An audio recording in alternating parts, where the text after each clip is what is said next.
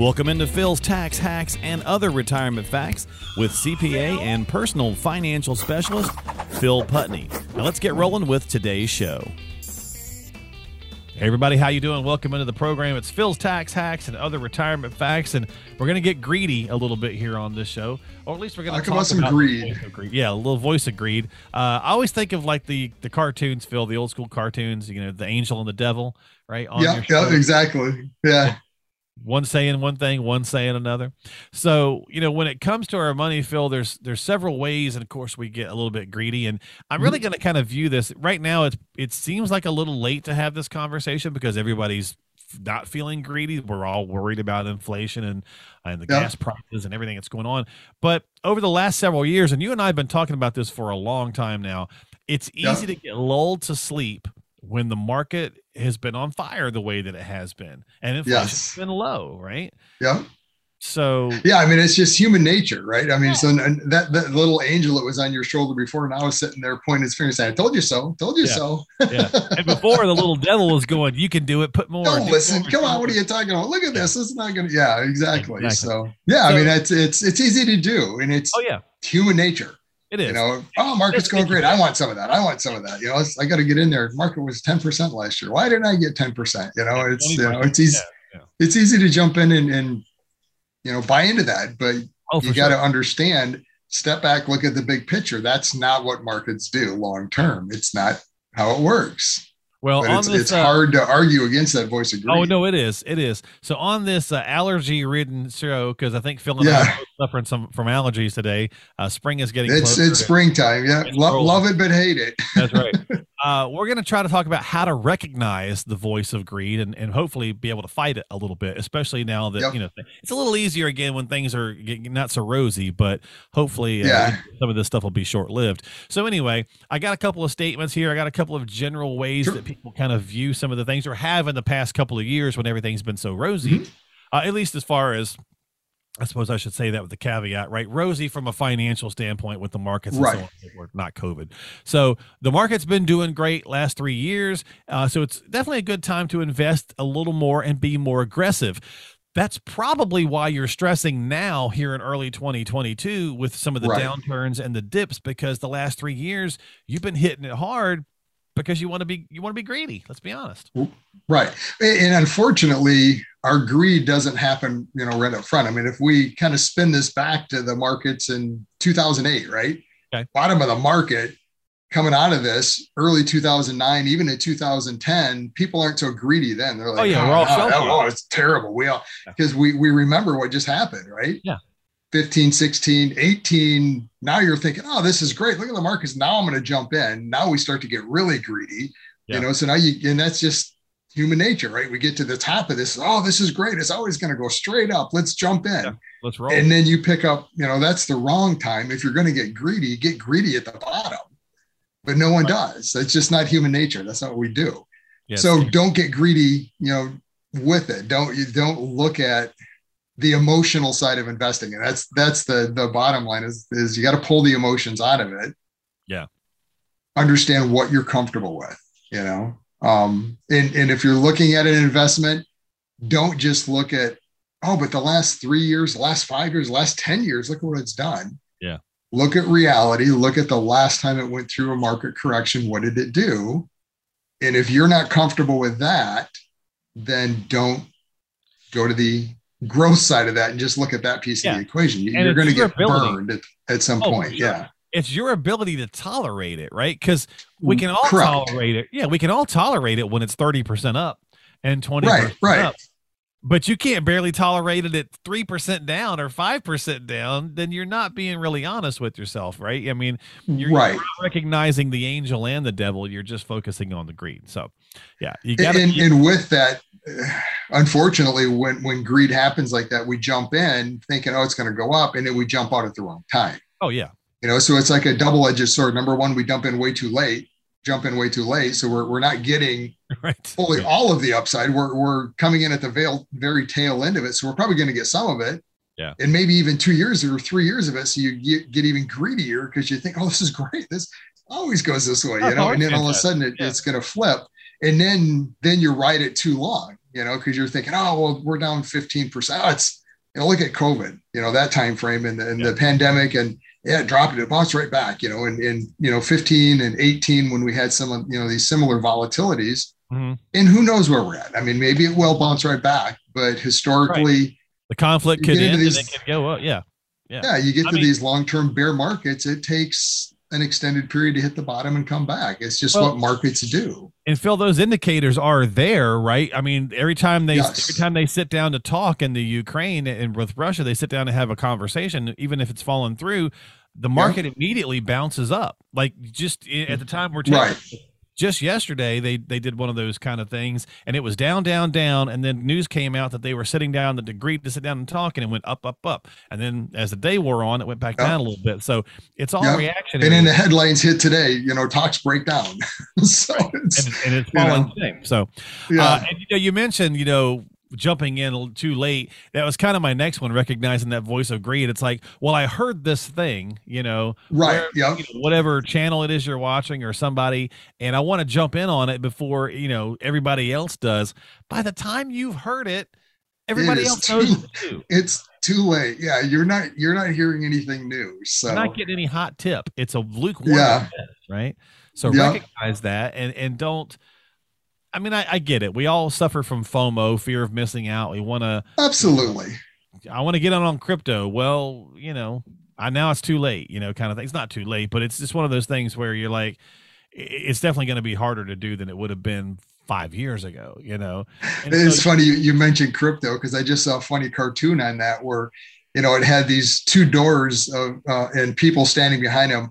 One of them was a door where it said crypto $37 or Bitcoin 37,000. There was one person in line. Mm-hmm. The other one was Bitcoin 64,000. There's 10,000 people in line for that one. So when the market's flying high, Bitcoin is high. Oh yeah, we got to get in. We're gonna but now it's down to 37. We're like, oh no, that's too risky. You can't do that. Too risky. Yeah, to your point, exactly.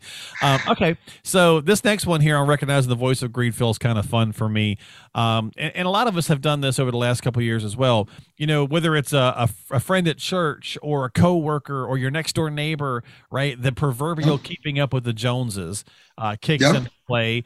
You're chatting, you're having conversations. You find out that they maybe have more saved than you for retirement, or they've picked up a new camper, a new, like you got this, shiny camper or whatever. And it's funny about the keeping up with the Joneses because literally the person that I see sometimes that I feel that way, his last name is Jones. So literally, so you are literally trying to keep up with the Joneses.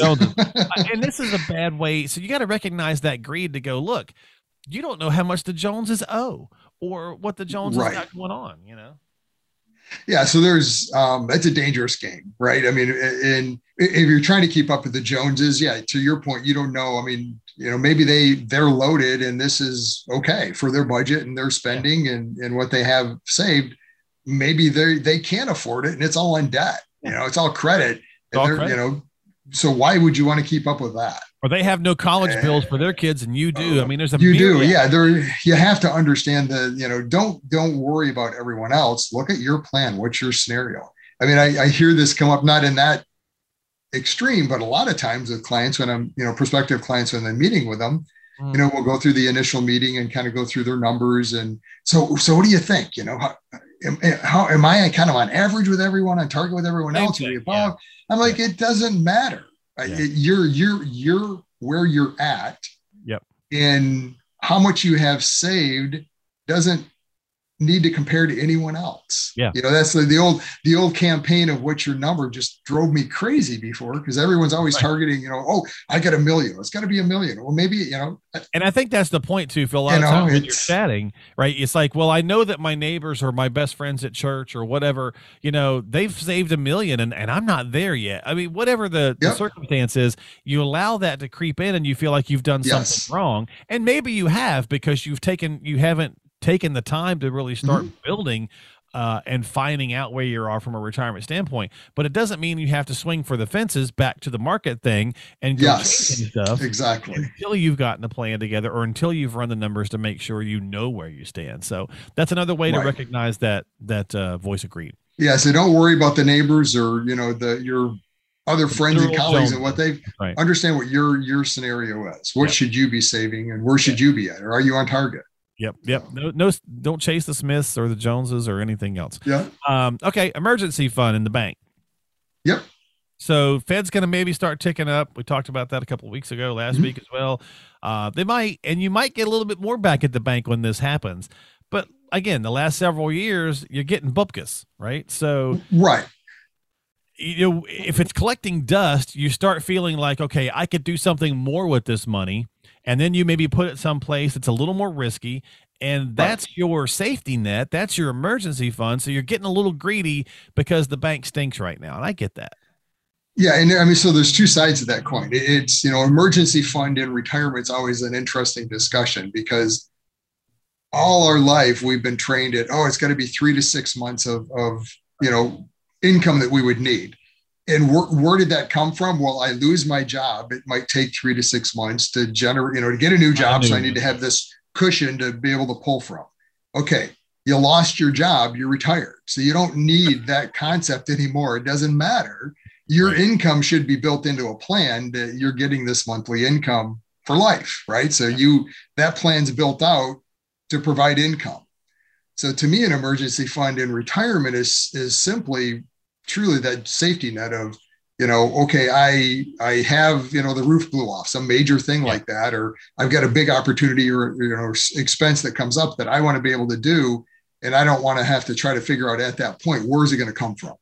You know, I can go grab the money and then worry about replacing that at a later date. You know, so I mean, that to me is an emergency fund and really where it fits in retirement. And to your point of, you know, rates and, oh, they're low today. Mm-hmm. Again, let's go back to history and understand the reality of it. There's never a point in history where the money in the bank's growing greater than inflation long term, right? I mean, it's just, it doesn't happen. I mean, you think about the 80s, right? We just talked about it. You get 9% at the bank. Yeah. And what was inflation? You know, you were paying what, 13, 18% on a mortgage? Yeah. It just doesn't happen. That's true. You know? But our brain doesn't remember it that way. Our brain doesn't. No, that way. Because we're looking at today. Oh, 9%. That's if I get 9% in the bank, that'd be great. Well, yeah, but you can't. You know, everyone would be in the bank today, but that's not reality. Because when 9% was happening in the bank, you know, all the other rates were double digits. You know, so you have to bring everything in perspective. There you go. So that right there is recognizing the voice of greed. So perfect on this conversation piece, Phil. So all right, so last one then, and this one's kind of fun too. So again, over the last couple of years, you know, well, I'm just better off doing it myself versus giving my money away to a professional to do it. You know, like yourself, Phil. And again, the last 3 years, you could throw a dart at the dartboard of the indexes and do good. You know, more than likely, you probably did pretty well. Do pretty well. If you threw a dart at the dartboard and you picked an index. But it's when things get scary, it's when things get rocky that people feel like, well, now I need a professional. So again, it's greedy to think, well, I'm not giving away my 1% to an advisor or whatever.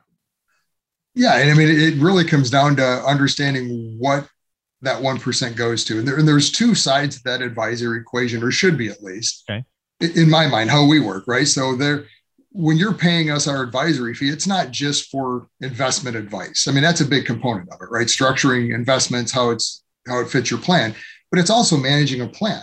I mean, you have to have a plan to begin with and understand, what are we trying to accomplish? What is our goal?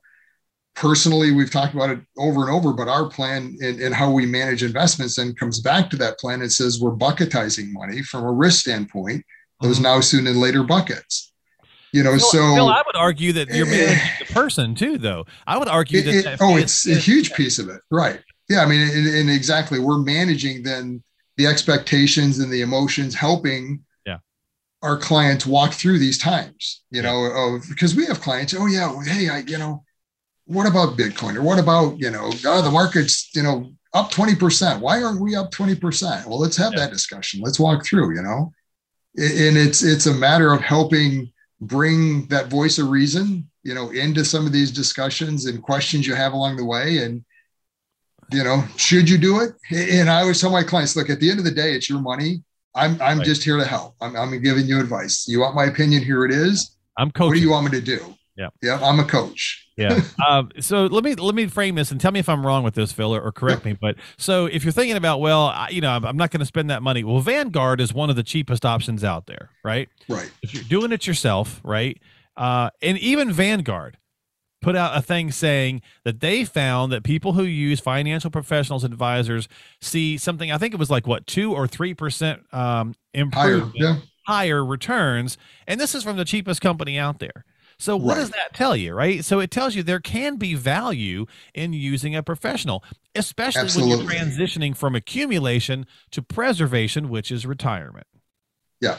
Yeah. There's so many pitfalls and decisions you're going to be faced with. You've got to have a plan to understand how does all this work. Yeah. And then the advisor can be that voice of reason to help walk you through the reality of what this looks like, right? Because that's our job. We're not looking at just today, right? And inflation's a great example because there's a lot of people that are panicked about inflation today. It's a high number. Yeah. Look, inflation isn't a today problem. Inflation is a plan long-term problem. You should have had this built into the plan from the beginning. If you didn't, maybe you should be a little bit panicked or concerned, but look at it, build it in long-term, and that's where an advisor can help. Hopefully they have built that in. Yeah. So it's part of the equation, but you didn't have 8% built in, but hopefully you had something built in. Oh, absolutely. Yeah. I mean, back to the discussion on spending. Yeah. I mean, you don't want to overestimate because all of a sudden you put an 8% inflation and it's like, oh man, I'm going to need like $5 million to retire today. Well, that's not realistic either. Right, I mean, come on. Yeah. I like how you said that. So let's recognize the voice of reason, not the voice of greed. That'll do it for this podcast. Phil, thanks for hanging out with me and chatting about this stuff. It's easy to do when times are great. It's a little tougher when times get a little scary, and that's certainly what we're starting to face now. So we're in the first quarter of 2022 and coming off the last 3 years financially. It's easy to have gotten greedy, understandable, but we got to, we got to rethink that game plan a little bit. So if you need some help, reach out to Phil. Stop by the website, philstaxhacks.com. That's philstaxhacks.com. Don't forget to subscribe to us on Apple, Google, Spotify, iHeart, Stitcher. You can download the, if you have the app on your phone already, you can just check out the podcast that way. You can get it on YouTube. Whatever the case is, you can reach out to Phil through the website. So just stop by philstaxhacks.com, and we'll see you next time right here on the program. Investment advisory services offered through AFS Wealth Management. The content of this program is provided for informational purposes only and is not a solicitation or recommendation of any investment strategy. Investments and/or investment strategies involve risk, including the possible loss of principal. There is no assurance that any investment strategy will achieve its objectives.